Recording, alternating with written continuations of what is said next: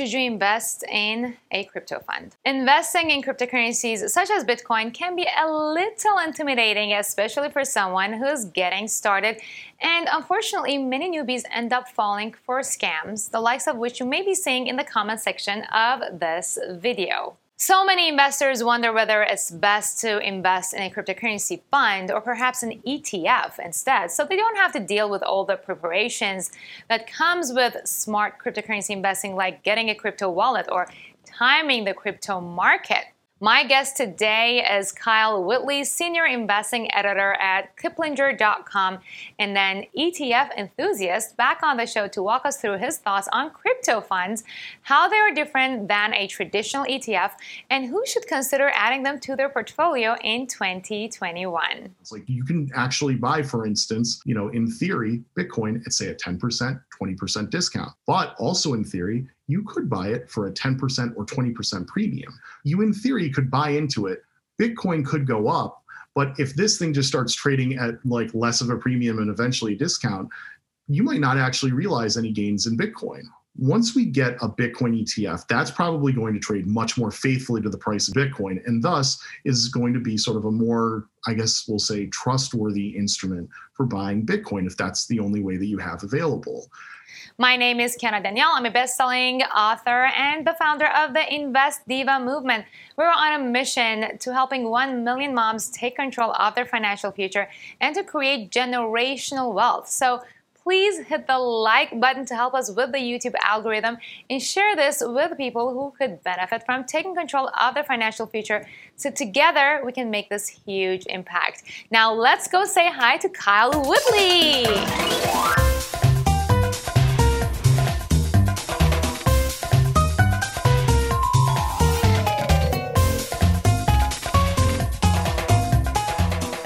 Welcome back, Kyle, to the Invest Diva movement. We have another burning question for you from our Accelerator members. They've been bringing up all these questions, and you've been just so awesome answering all of them. And we decided to make this into an actual video because on YouTube, people were maybe also asking, should you invest in a crypto fund or an ETF or a Bitcoin fund? There are so many misconceptions about funds and cryptocurrencies, and who better to ask than Kyle Whitley, because he's just an ETF enthusiast. So Kyle, welcome back. It's great to be back. So tell us, are you invested currently in a crypto ETF? We're gonna jump right into it. Please don't even air this now. No, I don't want to confess it. So I do, okay. In fact, I am long. No, I'm joking. I'm just hamming it up for this. I am long GBTC. So a lot of my friends are just going to jump on me for this, but I'm going to talk about this topic without actually talking about the virtues of Bitcoin or cryptocurrency. I'm just going to talk about the tools of the trade here and sort of why they are moving. So as you mentioned before, they're not the Bitcoin ETFs or the cryptocurrency ETFs that are out there. The very first thing to know is that they actually technically are not ETFs. They are funds. They work like funds, but there are slight differences. Rather than trading on like an exchange like the NYSE Arca or on the NASDAQ or the BATS, sorry, I don't want to leave them out, they trade over the counter. Importantly, they're trusts, okay?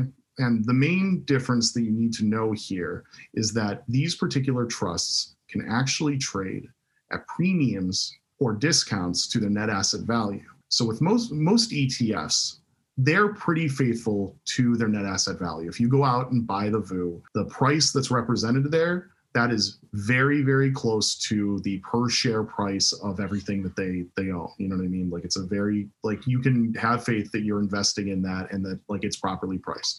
But these funds, they can actually go at like extreme discounts. Like you can actually buy, for instance, in theory, Bitcoin at say a 10%, 20% discount. But also in theory, you could buy it for a 10% or 20% premium. So you'd pay $1.20 for $1 worth of Bitcoin. And in fact, with the Grayscale Bitcoin Trust, GBTC, what again, when I'm long, so with much embarrassment, I'm a horrible person. I'm investing in cryptocurrencies.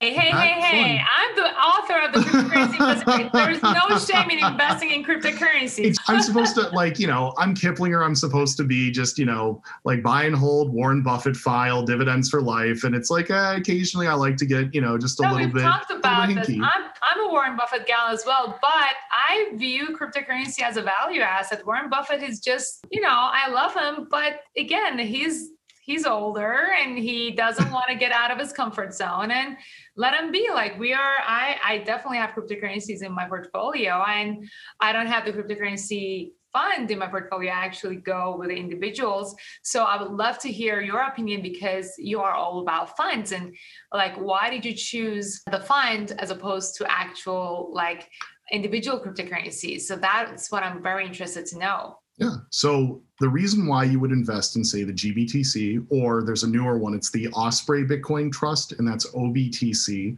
And for what it's worth, there's also an Ethereum one, Grayscale Ethereum Trust, and that's ETHE, is that let's say you don't want to go to the trouble of opening a digital wallet. So a digital wallet is what you need to be able to invest in cryptocurrency. And you have to do it like, basically like at a place like Coinbase or something like that.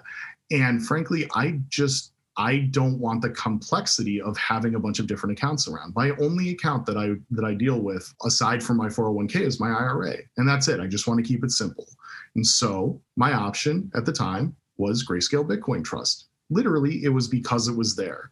It's not perfect, but it was there, and it has appreciated along with Bitcoin. The danger, of course, is again in sort of this premium and discount thing. In theory, because you could say buy at a very high premium, you in theory could buy into it. Bitcoin could go up, but if this thing just starts trading at like less of a premium and eventually a discount, you might not actually realize any gains in Bitcoin. The flip side is that if you buy it at, say, like a huge discount, and then all of a sudden that discount goes away and it becomes a premium, you could just jet right by the price of Bitcoin itself. The reason why all of a sudden, that's not as attractive as it once was is because for years, people have been trying to file to create a Bitcoin ETF, and the SEC just simply hasn't allowed that to happen, or getting close. Canada recently approved, I believe, 2 Bitcoin ETFs. I know they did one. I think they might have let 2 through at least. But once that happened, like everybody sort of said the clock was running. You know what I mean? Like this is going to happen soon. Once we get a Bitcoin ETF, that's probably going to trade much more faithfully to the price of Bitcoin, and thus is going to be sort of a more, I guess we'll say, trustworthy instrument for buying Bitcoin if that's the only way that you have available.